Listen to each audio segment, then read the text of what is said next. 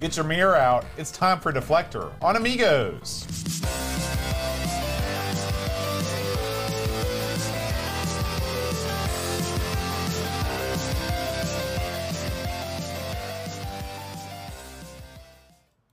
Hi, everybody. Welcome to Amigos. I'm the spirit of the wheel, John Schaller. And I'm Aaron. And today, Aaron, we're going to be talking about Deflektor. Oh, man. Have you ever had to deflect anybody? I deflect blame a lot. Yeah, that's my main one. Usually to my partner at work, to Luke, to Brent when I can. Do you have a weird thing about mirrors? Yeah. I don't look at them because I'm ugly. I just move away. That's not a weird thing. I do like the bit where you put one mirror in front of the other one and then you look into the void. Ooh. That's how I see my baldness. Into the void? No, you ever do the thing where you're in the medicine cabinet and you got two mirrors, right? Yeah. And then you open one and you look in the other one, and if you angle your head in such a way, you can almost see like the back of your head. It's like the dark side of the moon. That's how you can make sure you didn't miss anything That's back right. there. That's right. Or you just give up, which is what I've done. I do it by feel. You know how much I hate shaving my head? How much? I hate it all the way. It's one of the worst things I have to do. You need to get a better implement. No, it doesn't matter. You're still using Listen, if you don't have hair, I just want something to make it never grow. Have you ever tried Nair? I'm going to rub Agent Orange on my head. I think that would cause you to die. Oh, well, no. I've never tried Nair. You should try Nair, though. Nair has like this, there's an aura around Nair. Because you used to hear it back when I was in school, it's like, you got to put some Nair in his shampoo. That don't stick. You're like, I wonder if anybody's ever done that. Does it really? I mean, what is it? What's it do? It is a good question. Do you want something to prevent hair? Does it make your hair, I mean, it must pull it out by the roots. I wonder if it's It doesn't painful. pull it out. I let it melt in it or something. It can't be good. Well, if it's melting your hair, it's not going to be good to put on your scalp. Or your follicles, or clogging them up, maybe. But the hair's still there. Does it really work? Have you ever used that stuff? No. I mean, I've always been afraid to. Would you want to use it on your head? I feel like if you want to go, are you done with the horseshoe? Would you go pure bald? I mean the horseshoe. That's your current I deal. never want this one. I hate this. Okay. It's just, this is it. This is all I got left. This is the time. This is the time to try Nair. But you ever use like, you don't dye anything. You No. ever dyed your hair in your whole life? No, because I lost my hair before I had an opportunity for it to go gray. This may stun you. But on a rare occasion, I'll dye the beard. No. I do. No. And so, when all you've got's a beard, you've got nothing else to do. You know, why not? Right. You know? And so there's beard dye. Right? Yeah. But when they don't got that at the Dollar Tree, then you go with the ladies' hair dye. All right. Now, when you put beard dye on, it's pretty easy going. You put it on, you just kind of Is it comb out? No, you don't comb it out. How do you get it out? You just wash it out. So you have to let it sit for a while. Yeah, that's right. But with a woman's hair dye, you put that on and it physically causes you pain. And especially this part of your mustache right here. Because your skin's real sensitive. No, it's not that. It's like you're sucking up these weird fumes. Ooh. Like women don't care. Right. So I'm thinking to myself, obviously it's not meant for us because no woman's going to think to themselves, hey, I'm going to put this incredibly strong dye under my nose. Right. I hope not. Well, anyway. I don't know. I think they have different ways of getting rid of the... That may be true, but the point of the matter is I'm afraid Nair is probably just for your legs or some other parts. It probably isn't made to be put on a human head. It could burn or scar, smoke could be coming off that thing. I'm not going to try Well, it. you got to live stream it when you do. No. The revolution will be televised. I'm never doing it. I'm never doing it. Man, whatever you do, don't look at the chat. Holy cow. I'm denying that one, Edmund. But yeah, long story. I've always heard about it, but I've never used it. But of all the things I do at home, that's one of my least favorite things to do, right up there with the cat litter, the dishes, folding towels. I hate all that stuff. You fold your towels? What do you do with them? I don't know. I don't really mess with the laundry too much. It just sort of gets made. Well, here's the thing. I don't have a mystery person to come in and do all my crap tasks. I'm going to do them until I pawn them off on the kid. Yeah. I'm fixing to buy the kid a wireless, completely rechargeable lawnmower to cut my grass this spring. So I'm going to be out of the loop on that. You're not going to pay the guy anymore. No, Are you going to pay? That guy was killing me. Are you going to pay Luke? Well, I mean, a fraction. Right, but you are going to pay him. If he does a good job, if he goes out there and ham and eggs, he gets nothing. And also, if his grades aren't good enough, it's a punishment at that point, so I don't have to pay him for nothing.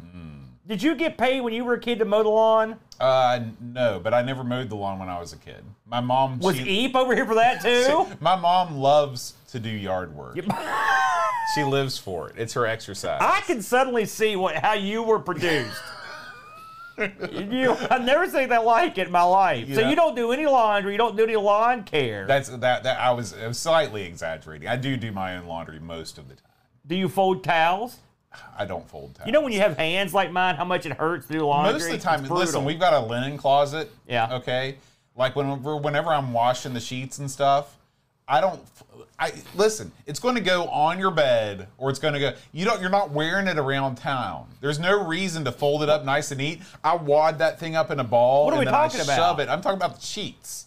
And towels are the same way. You don't fold the towel. You just shove it back in the linen closet. But you can't fit as many in there when you do that. We don't have It looks that many. unsightly. It's a linen closet. Who's looking Listen, in there? I know you're lying, because there's no way Eve is going to put up with you just shoving clothes into a laundry bin. I'm not saying she doesn't go behind me and fix it. That's right. So basically, it's a waste of time for both of you. It's like my whole life. One of these days, Eve's going to wad you up and shove you in the laundry closet, and I don't blame her. That's true. That's true. All right, Aaron, let's talk about Deflektor. Oh, man, what a lead-in.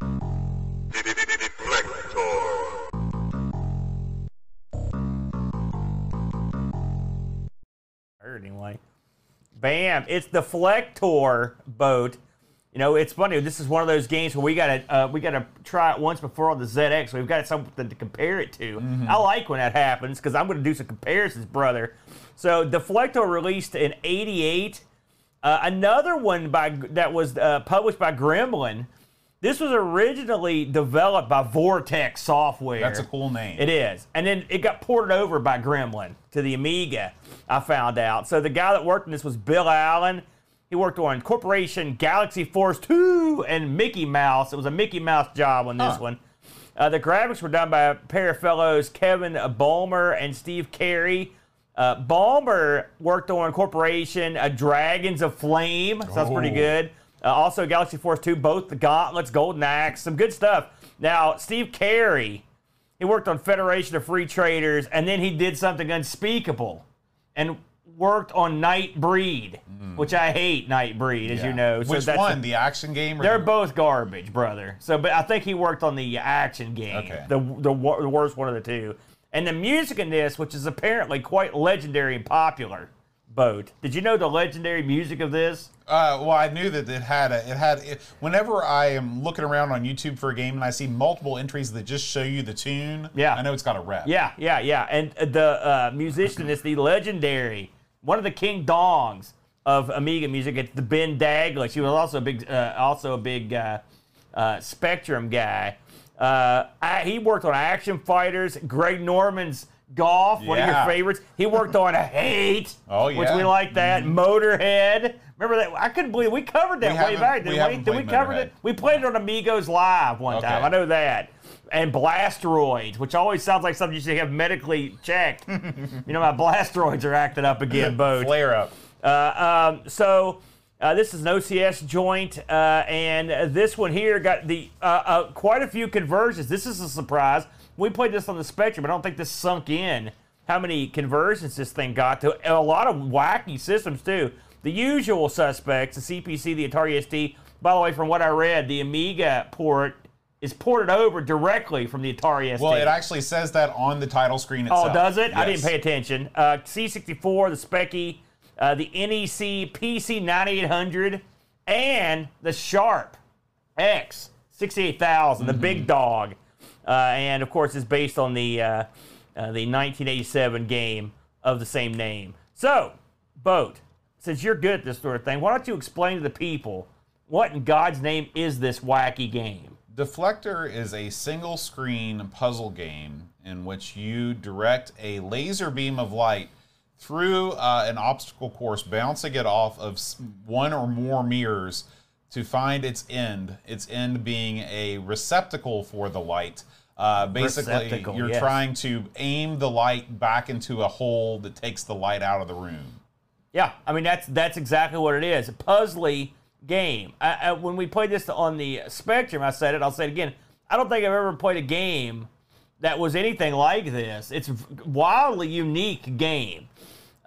This is a strange one, though, because it's a game where you really only control You use a cursor to move around, and you control the angle of these various mirrors that are going to reflect this light. Now, one of the clever bits in this boat is that if the light is either reflected back onto the original source or any of the originating mirrors, you will start overloading. There's a gauge. It's an overload gauge. If the overload gauge gets filled up, that's the end of you. Also, there's an energy gauge. If you take too long, which is basically this is a timer, if you take too long on a board, your turn will end on that board. It's not complicated stuff, but it is. Your goal in this, aside from just getting through to the receptacle, it's not like they give you a clear path. They put a bunch of crap in the way, right? There's all sorts of obstacles, blocks. There are destructible things in there. There are also things that if you shoot, they will overload your laser. And so you've got to guide. You can't just guide your laser to the end. You've got to destroy stuff along the way. And there are things in there like mines and prisms that will split the light and shoot the light all over the place at a real kind of a neat effect. You've got full range of movement on the mirrors, so you can direct them to any point, all the way around in a circle. And you really have to have a lot of touch on a lot of these things, because there might be one point on the, if you think about a mirror like a clock face, there may be only one point on that clock face that's going to get you what you need done. Or point this thing. Most of the time they call those angles. Yeah, well, I mean, I'm trying to help the humanoids here, Boat. And you have a full 360-degree range, like you said. And this game is very particular about the angles. They have to be, because that's where the challenge of the game is. Yeah. You control this game not in a way that you think you might. At least when I started playing this game, I figured, okay, we're playing on the Amiga. We're going to be using the mouse to roll around this thing, because the mouse is it gives you that analog 360-degree range. You can kind of move the mouse in an arc-like manner, and have it aim exactly where you want. Well, guess what? That's not the case. Were you really, really surprised by that? I was. I was too. Yeah, I was, because I figure, and we're going to go into sort of, what could they have done differently when they brought this game to the 16-bit machines. But I figured that was a no-brainer. Instead, you're stuck with the joystick. Yeah. And the joystick is not an analog device. The joystick is a digital device, and it does not give you what you call precise control over these angles. Yeah, I agree. Now, I will say, having played this on the Specky, I thought the joystick was still a better control than I used the keyboard on the Specky and we played it, and I think I'd like the joystick more. I did too, because I could sit in the recliner. Well, it's not just that, you lazy bum. I'm just talking about, I felt like I had you're right. An analog controller on this of some sort would have went a long way, and the mouse seems like an obvious choice. I mean, you could have literally used it to move the cursor around, and then once you got the cursor on the item, you could have literally held the button and just moved the mouse around, and that would have worked fine. But for whatever reason, the best form of control in this game would be a button and a rotary dial. Yeah, that would be good. If you could get an Arkanoid style dial or a Tempest style dial, and then of course, then you lose the ability. But okay, follow me here. If you could mount a dial on top of a stick, right, and you use the stick to control your cursor. Yeah. Then when you get to the spot, you push down the button. Then you roll the rotor. You need the joystick from the Heavy Barrel game. Yes. Remember that? Yes, that's exactly it. It clicks into place in all the directions, and it's a joystick. It does. You hit it. Bam. That's Someone it. modify the code for Heavy Barrel's joystick. And all we have to do then is build a arcade machine with the Heavy Barrel joystick on it. We'll be laughing. That's right. That's exactly what you need. You're right. You're But right. I mean, the mouse would have also worked. Yeah. Newsflash. And the joystick works. All right. But it can be frustrating to try to lock in the precise points, especially when you're on a level. And let's get to I went back and listened to the show we did on R. Sinclair to see what I could remember about playing this. And the levels on this, as far as I got, were the same as on the ZX. Okay, so the same puzzles. Now, they may change at some point, but I don't think maybe I didn't get far enough, or maybe they never do. But we commented on on R. Sinclair about how difficult the first board was. And it is. They didn't change that a bit on this. It's still hard. That was the hardest one. And one of the infuriating things is just the controls do hamper you to a certain degree.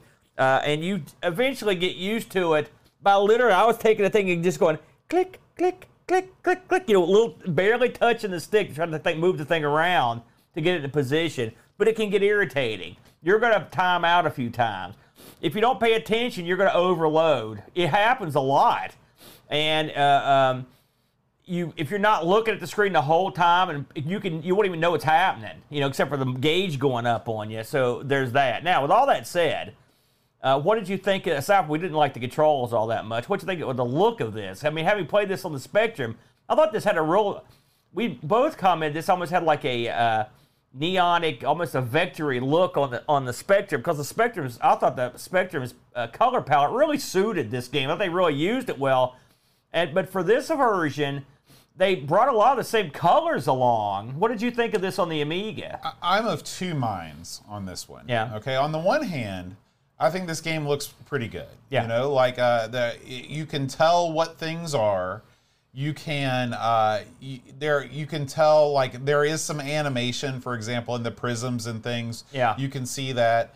I'm a fan of the color scheme. It's not a bunch of brown. It's it's nice. And the levels are all sort of done in a different color scheme, which kind of breaks up the monotony. On the other hand, this game is it seems to be another example of the old, let's upgrade an 8-bit game to a 16-bit game and do the bare amount of graphical upgrades. You still get the huge you still are not dealing with the full play field here. Right. You've got the lower third, and then you've also got the upper third taken up by a frame. You essentially are playing in a window in this game. Yeah, which is pointless. I mean, it's okay. It's not the worst. It's not the worst, but when you're talking about what separated the 8-bit era from the 16-bit era, and in my mind, that sort of thing went away in the 16-bit era, or should have gone away. It should have. Whenever you have the name of the game, and it's huge, and it's at the top of the screen all the time, we should be past that by this point in the 16-bit era. Now, that said, this is an early release 16-bit game. This didn't come out in like 91 or 92. 88, that's right. So it was pretty early. It was early in the year, too. Those types of things, maybe they hadn't been established yet. Maybe it was still more acceptable to have the name of your game, huge on the screen. But to me, this is the Spectrum game for all intents and purposes. We've talked this before. It's almost like an epiphany I had. And you probably had it years ago, but for me, it just kind of clicked in a couple months ago. And it's the 16-bit computer the early games especially, is the 8-bit computer with more colors. I mean, they hadn't learned to not fall into the same bad habits they were in before, including the big name on the screen, all the frames, all the wasted real estate. And this game could have benefited from a little more screen space. You could have made your puzzles a little more intricate. Now, all that said, if they had delivered a poor game here, I'd be much more irritated by it. But the one thing about this game, it's a lot like a lot of Spectrum games that we like, is like when they get ported, you can sort of complain, they didn't get much more out of this. But if it's a solid game on the Spectrum, it'll play good anywhere because the concept is good. I'm not the biggest puzzle game guy, and I'm not going to lie to you, this game frustrated me a lot. But it did before, too. But generally, I could get, I'm not going to say I got real far, I could get through the first, say, 10 levels after some practice. And once you understand, if you've got a good memory, once you go through this once or twice, you can generally remember how to get back through them. And I even sort of remember how to get through the first level, because the last time we played this for the first time, I didn't understand how the prisms work, and the prisms, and how the stuff worked, and the overload aspect. So this time I had remembered some stuff from when we played on the Spectrum. I thought I'd also like the way the colors changed. I thought that was a good idea. The music again was. Listen, it act like it's super duper legend. It's okay. Yeah. I wasn't getting up and doing a jig or anything. I thought it was okay. And I will say that the fact that there's only one tune, that wears on you. At least as far as I got, I only heard the one. I would have liked to see. Remember that game on the Coco Photon? It's sort of similar to this. Yeah. and that was on the Coco. That had a different music on each stage. Yeah, and I mean, I'll look at something like Lemmings, where they've got like 10, 12, 20 songs. Right. They don't have to be world beaters, but just break stuff up. You know, so, and again, here, when you've got a puzzle game like this, those little things count for more because the basic theme of the game is not going to be particularly beautiful to look at. Overall, do I think this is an improvement from the Specky? Not really. I mean, really. I mean, I think it's, you can really take either one. In fact, on the Specky, I went back and looked. It does have a neat look to it. I want to say the Specky version runs slower. It's not. I don't remember it. I mean, I think maybe a smidge, but to me, I don't think it matters all that much. I like the look of it, but yeah, I'm sure the Amiga one has a little bit of speed on it. But I mean, and it's easier to control. We can both agree on that. So I guess if you're going to play one, you can play the Amiga one, but I mean, you're not going to lose out that much by playing the Specky one. I will say, just for fun, Boat, I looked at another version of this that I'd heard Graham W. Vebke talking about in our Discord, and it was the Sharp 68,000 version of this. And the Sharp 68,000 version, it looks a lot different than the other version. Oh, yeah. They put a lot, of course, it still has some of the same baloney in there, taking up screen space, but it looks a little more refined. It looks a little more like a 16-bit game. Yeah. You know? Well, if you think about, you know, at this point in time, the Sharp there's probably a lot more competition for games on the Sharp. Yeah. They were, you know, the Sharp was a very successful computer in Japan. Yeah. And so they probably felt the need to put a little bit more shine on it versus, you know, in these early days on both the ST and the Amiga, there just weren't that many games. There weren't that many games out. So, what did you think about in terms of the difficulty ramp?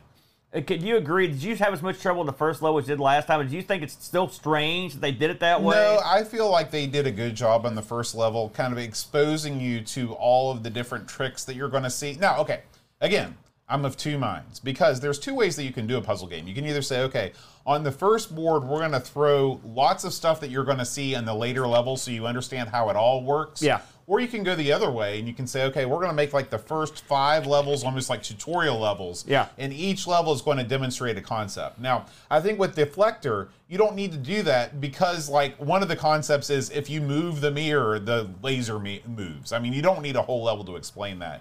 So I feel like the first level was adequate in terms of, you know, was it frustrating? Yes, but at the end of that level, I didn't have as much trouble moving on because I was already exposed to all those other things. I will say, I did a little research on this.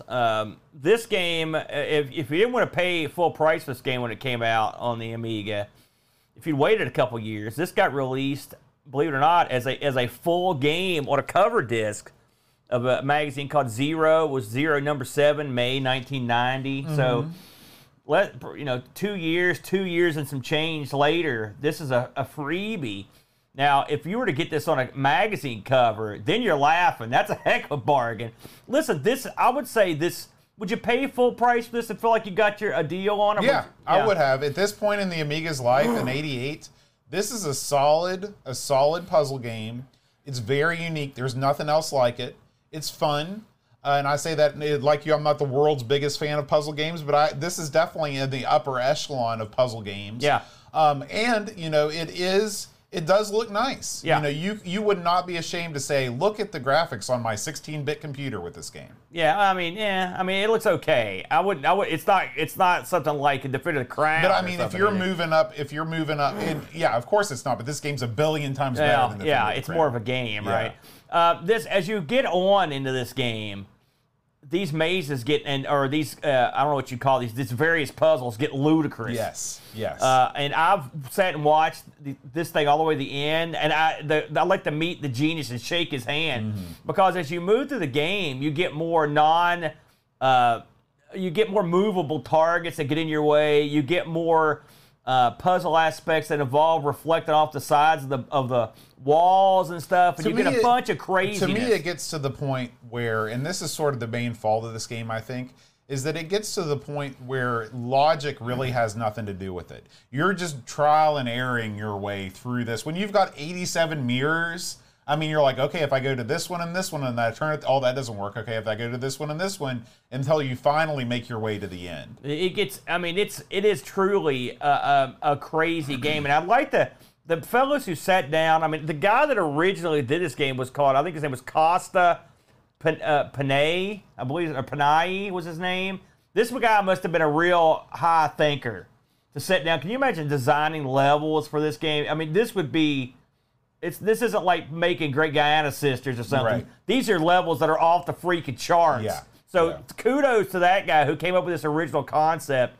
I don't know if have we seen. I believe this game got a sequel, Bode, if you can believe it, which I have not tried. Interesting. I did not know that. Yeah, and I don't think I've seen this concept fleshed out. At least anything I've played. Maybe this is something you see on the phones or something. Oh, I'm sure. You know, a concept like this. But I mean, I really thought it was a real clever design on this one. Did we get any Discord action on this thing, Bode? We did. Pajako6502. Actually, we're going to start with Graham W. Vebke himself. He says, more cowbell. The theme music to this game with that bass line and cowbell that never ends is potentially more well known than the game itself. This is still an interesting puzzle game that I first experienced when exploring puzzle games on the Sharp X68000. Bam. The goal is to use a laser light against reflective and non-reflective surfaces to solve 60 levels of challenges finding the receptor at the other end. What I do like about this is the simple-to-play, difficult-to-master formula. To get interesting, it introduces prisms, which don't always reflect light where you want, and boxes that warp the light to a new part of the screen. All the time, you need to make sure you don't run out of energy or power and not overload the laser to destroy it. This can make for some real frantic moments with lines of laser light jumping everywhere. Overall, a decent puzzle game I will play from time to time for something different, 7 out of 10. Pajako6502 writes, Deflektor, a unique puzzle game of deflecting laser beams around a maze that is fun but won't keep you coming back. It's not by any means a bad game, but by level 14 I was starting to get bored and had seen everything the game had to offer. Some mirrors cause overload, requiring you to basically rotate them out of the way to carry on playing, and with the addition of gremlins, it all starts to feel slapped in to slow you down rather than adding a challenge. The game is mostly trial and error, and honestly, the best way to play this game is to spin the mirrors like a record to see what you can take out before moving to the next. That's exactly right. That's what I do, yeah. I love the tune. It's a classic, but it becomes quite repetitive, and graphics are okay, but the Amiga can do better.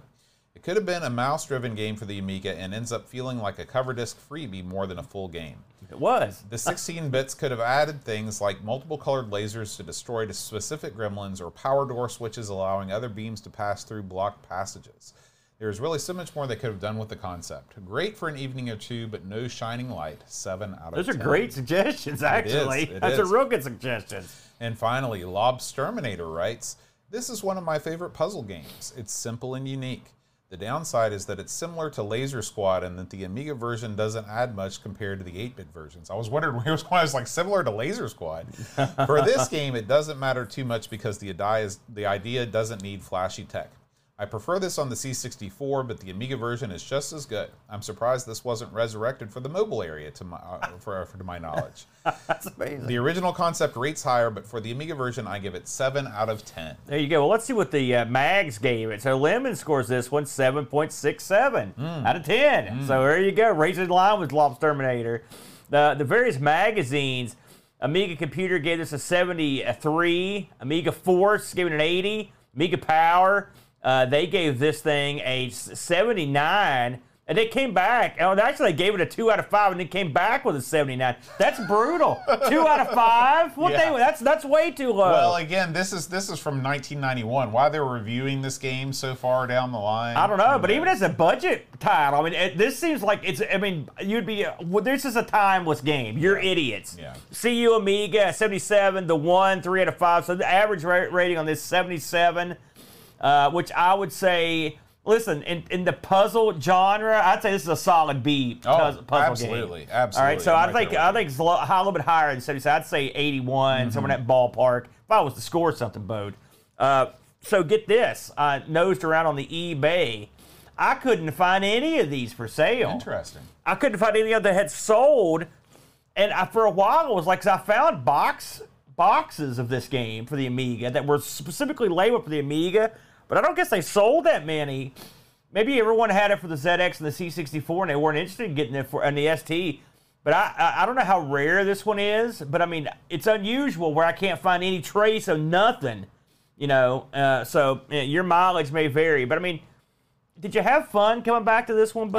I did, and I would play it again. I would too. Like I said, I'm pretty sure I read that said there was some sort of official sequel. There's something very satisfying about putting the laser on one of those turntables and watch it go bananas and knock out a bunch of balloons. I'm glad to see that other people aren't any different than we are, and also did the same thing, because that's really the way you have to do almost every possible trip. I'm looking here real quick to see if I can actually see a sequel. A sequel may not have been on the Amiga, but I'm pretty sure I read that someone did a sequel, official or otherwise. That's Deflektor.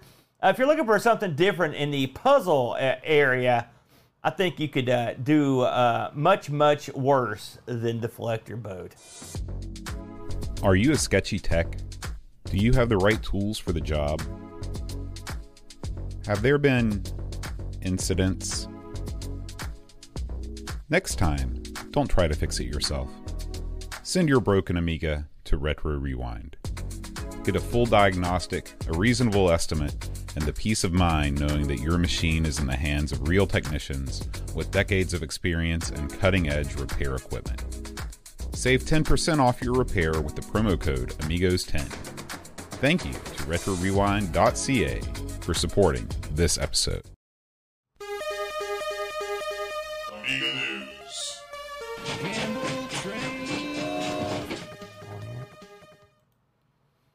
All right, Boat. It's time for some Amiga news. Absolutely. Aaron, our first story this week is, one of these games that has been in production for the past couple years. I'm really looking forward to it because every time I read a review about it, they're talking about how it's kind of like the Addams Family. It's Creeping Me Out Hex Night.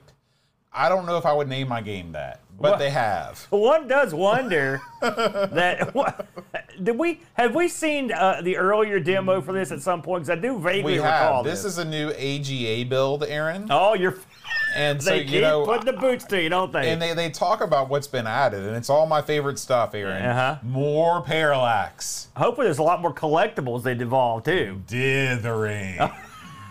Listen, it's AGA. That's what they do. That's what it brought to the table.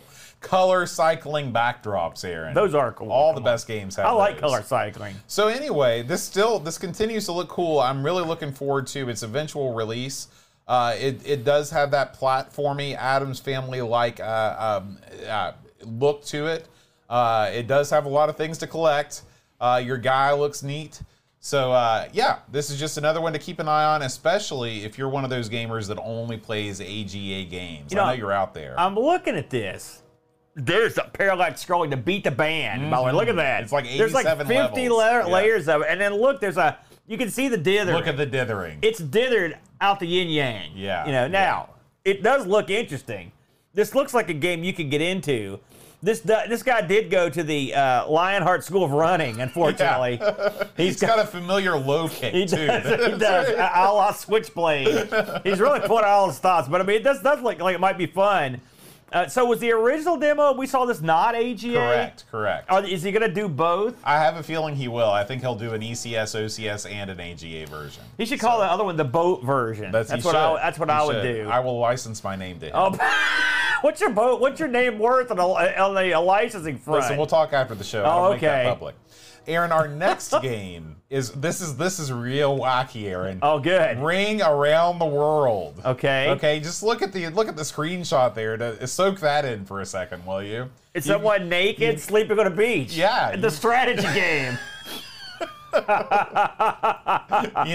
If I wanted to fall asleep naked, on the sand is not where I'd want that to happen. That's bad times. Yeah. Especially if critters are involved. Yeah. You got some problems there. Aaron, this is it's a top-down point-and-click adventure game. It really reminds me of the old Lord of the Rings game. All right. Remember when we played Lord of the Rings on the Amiga?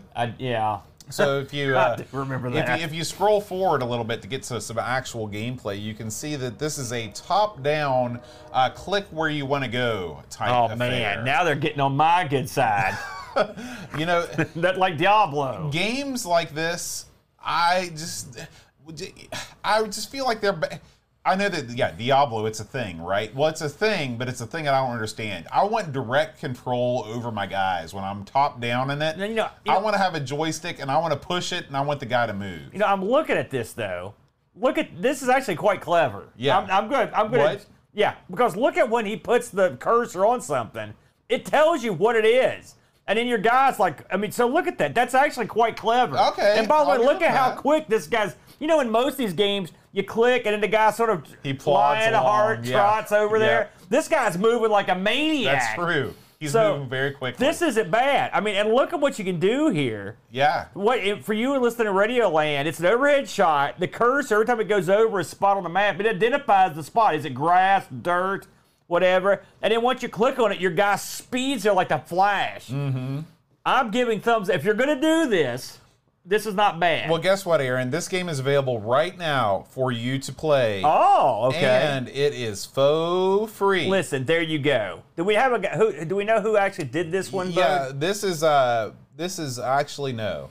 I thought that his itch page would tell us, but his itch page is just it's Retream. Oh, okay. There you go. Retream. We should have noticed that Yeah. because it says Retream announces right here. Right, Retream. And Is it says- Retream a guy or a team? it's got to be a team. There's Okay. probably 50, 60 guys. Why aren't that they work on called this game. Re-Team then? Well, that's the joke. See? Oh, I get It's it. one of those European jokes. I don't get it. So this game is 100% free, but if you like it, listen to this. Please offer some support to somebody who is a victim of any kind of violence. There you go. Come All on. hard. Give it to All the hard. Re-Team right there, Tream, excuse me. And also, this might be something fun. It's really, at first I was going to poo-poo it like you were, but now as I see it, this looks like I like that maneuvering with the map. Yeah, I'm sort of coming around on it too. It's getting over with me. And plus, hey, that's a beautiful statement. So check this out, everybody. Give a few bucks to someone who's in trouble. Now, Aaron, our next like that. story is, the people are obsessed with getting a 3D engine cooking on the old Amiga. They are? And this is a Clearly, tech they didn't see our last ST show, where that should be avoided like the plague. This is by a guy named RST7/Sebzi. Okay. And it says, Oh. prepare to be wowed, Aaron. Okay.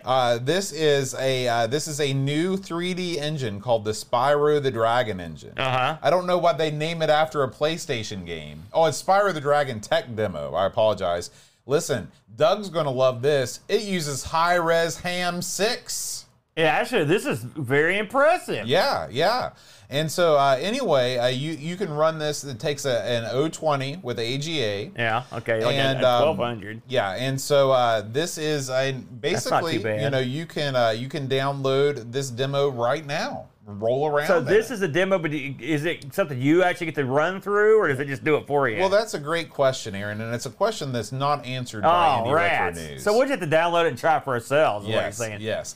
Now, what would you be impressed if you could actually move around like this is moving around in real time? I don't know, sorta. Listen, this reminds me of, this is like a real grainy looking version of something like, what was that old game? Like Terminal Velocity or something, or Descent, those kind of games. Just like if you had like a real low res version. But unlike me and Boat just played a game, a Substation on the ST, which was very impressive, except that it was totally blank. Everything was blank. It's amazing not being as impressive, but having textures goes a long way. Oh, yeah. A long way. Awkward Aardvark does point out in the chat, this does have WASD and mouse control. Look at that. Good for you, Aardvark. Well done. Yeah, this is, I think that this is impressive. This reminds me of one of the early Elder Scrolls games. Yeah. That sort of thing. It runs very smoothly. Yeah. Provided you've got the hardware to do it. And it's not that big a deal hardware-wise. Right, If right. you're 1200, I'm okay with that. Yeah, yeah. So, check this out. Very cool, and I hope it would be great if somebody would build a game on top of this. at some That's point in real. the future. Listen, that's beautiful, man. I'm real impressed by that one. Now, Aaron, I know you know all about this next story. All right, man. It's Supercars 2 AGA. Yeah, this one got passed around in the old Discord as usual. So I had a look at this. Now I'll be honest with you. I have played a few rounds of Supercars, but I've played a lot of it on the PC, the unofficial Supercars 2, like super duper screwed with version of the PC that this looks sort of like. But when push comes to shove, here's what I want from Supercars 2 AGA. I want different colored cars, and I want them to book around this track. That's what I want, all right? Well, they don't. They still lumber around the track at like molasses level speeds. Now, I don't understand why. I thought this was going to be a much zippier thing when I saw the headline. Well, you know, Supercars has always been sort of a plodding franchise. People go nuts over this game, and I've got to say, I am not the world's biggest fan. And this apparently has been used. There's something called F mode equals 3 speed up. So this is apparently running faster than the original, but it still seems to be kind of a slow-moving game. Now, maybe you're limited by your speed because you are so far zoomed in. You know, you may, if it makes it too much faster, maybe it's unplayable. Right, and so maybe they've hit the wall here. This is. I know people love this game. This is just it's one of the games that just never clicked with me. I love top-down racers. I do too. I think this game's okay. Yeah, it's okay. It's okay, but and also I never thought having missiles and stuff made any sense in this game. I thought that killed the game myself. Remember that other top-down racing game we played that was like looked more like a post-apocalyptic humor than that one seemed like that. Okay, I'll buy that. That was a CD32 game, right? Too, but this one I never. So this is not a game that I was like in love with. But all that said, I mean, it looks good. It looks sharp. Multicolored cars. Track looks nice. You know, it's running not slower than the old one with better looking stuff on it. I'm not faulting the guys that went in there and forward. It's good on those guys for going to work on it. But just this game. It's not one of my favorites. Yeah. I like something a little zippier, you know, and this ain't it. So I've never been a huge fan of the old supercars. But hey, still, good on them. And the fact that I believe this is another one, they're just giving it away. So yeah, here it is. Tweaked gameplay, updated 256 color VGA graphics, and a new soundtrack. So there you go. If that's your cup of tea, give it a shot. You may like it more than me and Boat. You know, it's what happens when you've played other ones before and you kind of come back. You're like, eh. It's tough. You know, it's not the best. All right, Aaron. Moving on down, not that one. Not that one. Oh, this one. There we go. Oh, we don't want to miss this one. Here we go. So, Aaron, the cornucopia of arcade ports to the Amiga keeps on rolling. Yeah. You know, Xevious, Aaron. Xevious is a game that doesn't get a lot of DAP in the classic gaming community. Oh, it gets a lot of DAP from me. But listen, man, what year did this game debut in the arcades? Take a guess. It's old. It's like what, 80, 81, 82? 83. Hey, okay, I was 83. close. This is the earliest game of its type. It's the earliest top-down shooter in which you have control, vertical and horizontal movement. Of your dude, okay? I love the bombing. I like the crosshairs. This game changed the game in terms of the genre. Yeah. Okay? I agree. And it's coming, Aaron, to the Amiga, thanks to Jot D, who has done all kinds of arcade Amiga conversions. I think he was involved in that last story, too. Yeah. I believe. And so, anyway, he is still working on kind of getting the scrolling down. I think the scrolling of the ground objects is not quite in sync with the scrolling of the background. Yeah. But this is very impressive. I mean, this looks dead on arcade perfect. Is this another one with that Scorpion engine, or does it say? He doesn't. As far as I can tell, it doesn't say what engine he's using. But I think, you know, in terms of arcade perfect, this is right up there with Bomb Jack Beer Edition. You know, I play a lot of Xevious back in the day. All right, and so when you look at Xevious. Back in those days, this is another one. Like I saw this, I could not believe the graphics. And there's part of this game where the Savoyu, I believe is the name of that little ship, goes across this area where they've got these outlines of like a phoenix and stuff that you only see from the air. You ever see, you know, like I don't know where they're Argentina where it's got yeah. They're in here, and I looked at this, and they're in here too. Oh, that's so cool. You know, and that's part of it. But I mean, this is one of those games when I first saw it, I couldn't believe it. I know it seems silly. And the sound and this, it was good background. It's not it's not like a tune you're going to put on your radio, but it fits the game very well. The little chime that comes on,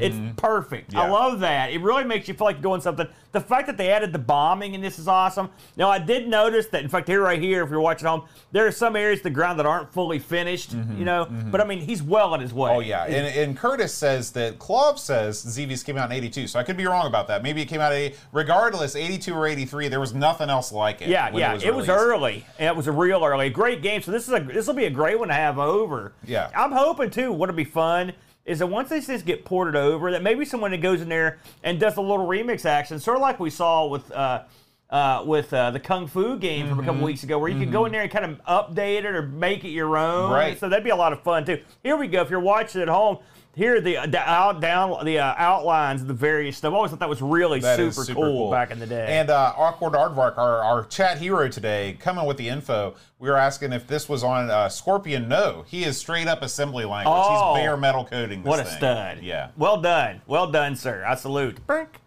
right, Aaron. Our next to last story this week. We got a lot of news this week. Yeah. This is a new project, Aaron. This is a new book, and it's all about the Amiga versus the Atari ST. Man. Let's dredge this thing back up, shall we? So this thing has raised enough money to go forward. I think that they needed. Actually, I think Indiegogo. I'm never really sure how Indiegogo works. Think They it need looks to like reach an amount, it's funded, but it is funded. It will go forward, and you can check it out. This is over at it's called ST Amiga: The Flame Wars, and I'm trying to look at the intro, some information about it, and it's grayed out. Yeah, it's grayed out. So I don't know. There we go. Continued. Hit the continue reading button down there. Oh, I see it there. There you go, Boat. Okay, so anyway, this is a European deal. Microzyte teams up from Germany, teams up with Edition 64K from France, and they're talking about the differences, the similarities, what was good, what was bad. Nothing less than the future of home computing was at stake for the 10% of the population that actually had one of these machines. And the two camps were as committed as they were divided. Yeah, it's true. So anyway, this is 400 pages. Man. 400 pages. And it comes in hardback. It's offset print, which is the highest quality printing. This is not a print-on-demand product. It's got special cover refinement, Aaron. I don't know what that means, but it has a texture and it smells like a perfume. And you can rub yourself on this is, just looking at the page samples, it looks like it's laid out very well. Yeah. I would caution. Who's this evil guy in the picture? Oh, I think that's the evil editor. Oh my God. I would caution people. I would say, if you have the ability to look at some sample chapters, if you're like me and you're very sensitive to poor English proofreading by non-native speakers, you might, before you shell out the dough, you might want to check on that. But as far as the graphic design goes, and of course this is obviously going to be an exhaustive look at the I don't think you're going to get much better than 400 pages of ST versus Amiga. Look at this. I'm looking at some of the people that were involved in this, and look at this. Who's in this? Mr. Pleasance, of course. Oh. The omnipresent. But look right here, Darren Coles. Wow. I know him. Wow. Look who else you got in here. You got John Hare. You got Mike Clark, Simon Butler, the grumpy old man of Dinosaur gaming. Pie. That's right, him. I do enjoy him. Stuart Cambridge. So you've got a lot of big players in here that they've talked to about this. Here's a breakdown of the various chapters. Business numbers, software stuff, demos. All the stuff you would expect. Now since we're and of course you could back this thing. They've got all kinds of various gimmicks here to get in on it. I wonder how much we have to pay to actually get a book. Because right now it's over $54. I know that. Looks like $86. No. Oh no! How much do you have to pay to get the actual book? $43 gets you the book and the PDF. Oh, that's not too bad then. But that is the early bird special. I think all of these are man, this is like one of the most frustrating times I've ever used the internet. Is what I'm doing right now because everything is grayed out. You can't click on anything. It is It's a strange layout. Yeah. So we're in a unique position because we don't have a dog in the fight. Number one, and number two, we have been playing a lot of Atari ST stuff here recently. And of course, we've played a lot of Amiga stuff over the years. And I look at this fight. It's a dumb fight, by the way, because the competition between computers. It's like my toaster is better than yours. But at the end of the day, it all comes down to price versus performance. The old price versus performance. You want something cheap that isn't quite as good, you go with the ST. If you want something that's way more expensive but does more, you go with the Amiga. Bam, that's it. That's the end of it. I just wrote the book. I put a pamphlet on it. You can draw all this stuff out. We live near a Dollar Tree. I can go to Dollar Tree and get some cupcakes, okay, for $1.50. How many cupcakes you get for $1? You get, I don't know, 4. That's pretty good. Then you go to Walmart and get cupcakes, and you can get any sorts of cupcakes up, and they're like, say they're $5, right? And you get more, and they're better. Okay, now I'm cheap. I'm gonna go with the cheap, crappy cupcakes. The Entenmann's. You, big money boat, you're gonna go with the Entenmann's aren't cheap. Don't fool yourself. That's the good stuff. I'm going with like Uncle Bill's craptastic cupcake extravaganza with a pirate on the cover. You're getting the Entenmann's, the good ones, because you're big money boat. That's the difference. It's the same thing. There's no competition between the two. We love the platforms, and they both. The ZX Spectrum is the cheapest, little weirdest looking unit, but it's got games to beat the band. It's gold, it's solid gold. There's no reason why you can't play them all. Right. So here we are, the Flame Wars. If this is your thing, get into it. And I figured out the campaign is closed, so you can no longer purchase this until it becomes available to the general public, which will probably be in 6 to 9 years. I know I've maybe asked this before. I'm going to ask you one more time, because I can't remember your answer. When you were in school, did you and your buddies fight over consoles and computers? The fights were all in my head. But I mean, if you saw little, like, I'm trying to think what was contemporary for when you were, like, say, in middle school? Middle school was the Super Nintendo and the Genesis. Okay, perfect. Then you had which one of those? Super Nintendo. Did you know anyone with a Genesis? Yeah. Did you hate them? No. Did you mock them? No. Did you care?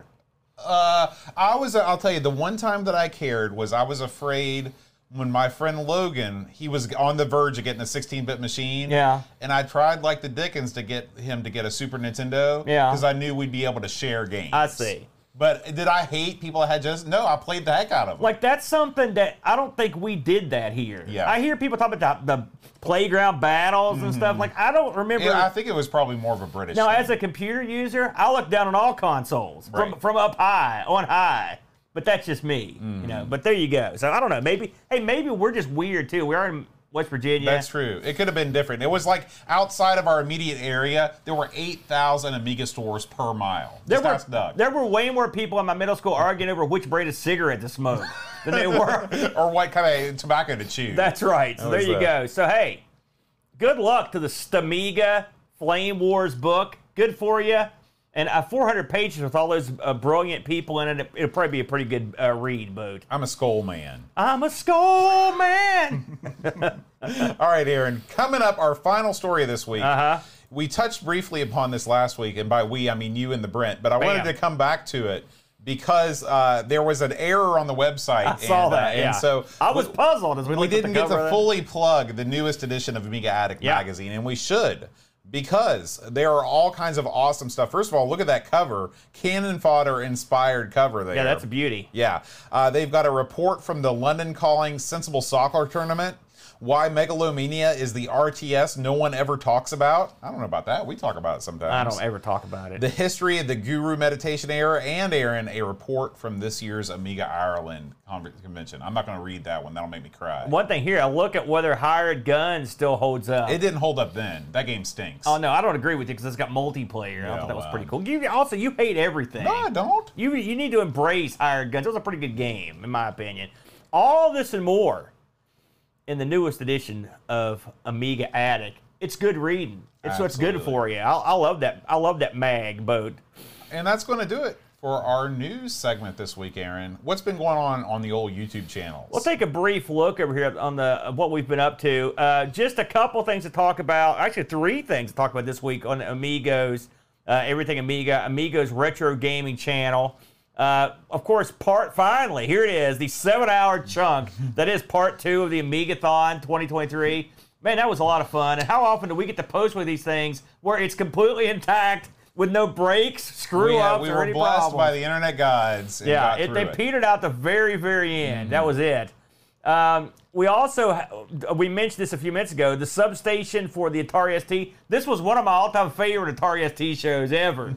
I loved it, and Substation is a game I could talk about endlessly. It's so bizarre. It is bizarre. It's so bizarre. And then lastly, listen, who doesn't want to look at me pictured as Xena? I've got a lot of good comments about that. I will say, the Brent outdid himself with his Photoshop skills. Good job. ARG presents this week it's a rerun, TV games, but it's not really a rerun. We looked at Xena Warrior Princess for the PlayStation, and Dalek attacked, and I've been told I can pronounce it Darlick despite the spelling. So Darlic it is. I say Dalek. Well, that, why? Is that Welch or something? That's Welsh. That's there you go. Or Welch, as I just said. That'll get me like over. the grape juice. Yeah, that's right. So that's what we got cooking on the Amigos Retro Stream, or Amigo Retro Gaming channel. Please, I beseech you, pop over, check these out. And if you haven't already, I hate to do this, but I'm going to. Drop us one of those, give us a subscription, give us a like, give us a message. Tell us how you really feel. It's okay. It's okay. We can take it. Get in there. If you think that, if you think Substation's the bomb, go in there and give it some love. Tell us why we're dumb. Explain to us why it's completely white, if you know. I'd like to know the answer. Not as much on the stream team, although we've got something coming out tomorrow. Happy Coding got with me. And as you know, the Amigos stream team channel, where we put all of our streams, and plus we get all of Happy Coding's lessons, and we also get all the 48K RAM stuff. Josh, Happy has informed me that starting, I think, with this episode I've got posted now, and going forward, he's going to literally make a game from start to finish on his tutorial. That's wonderful. So if you want to see a master, an expert at play, going in there and making a game from start to finish, this would be a brilliant time to get in if you've been holding off on getting in Happy Coding's show. That's that's home cooking with Happy Coding on the Amigo Stream Team channel. And if you would, please, I beseech you, give us a subscription, give us a like.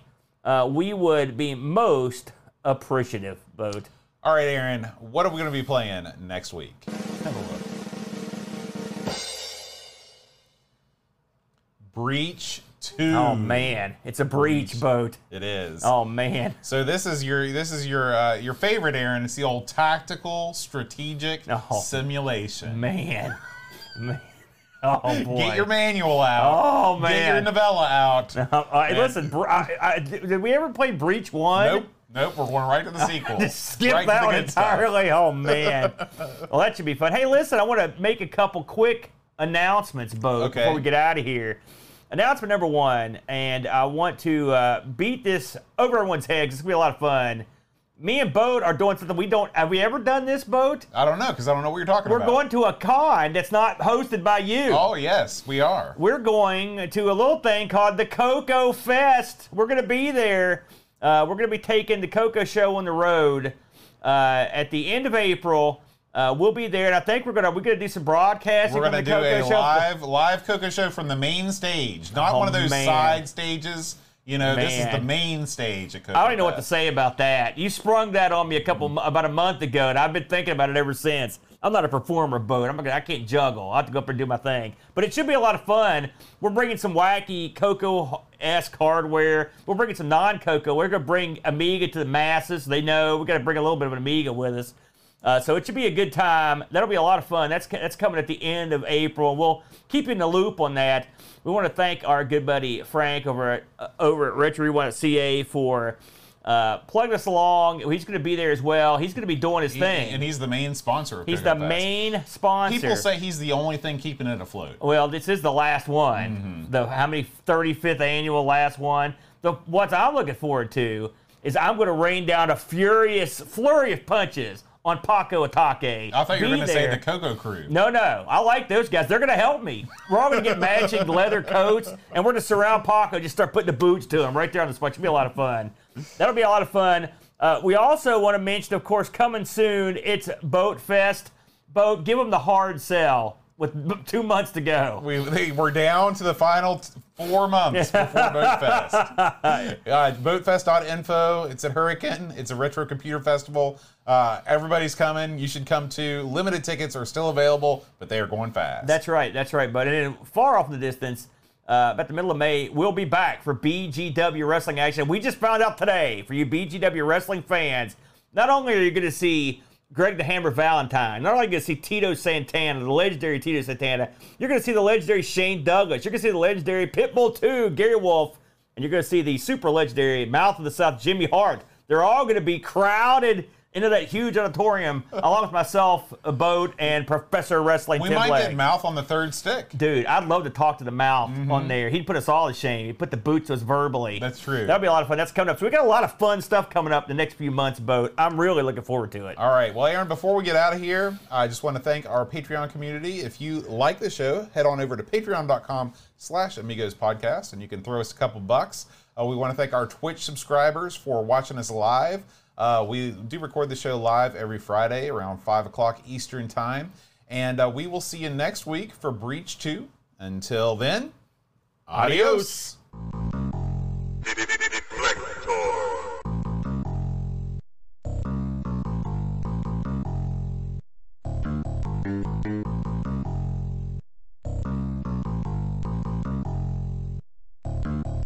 Deflektor.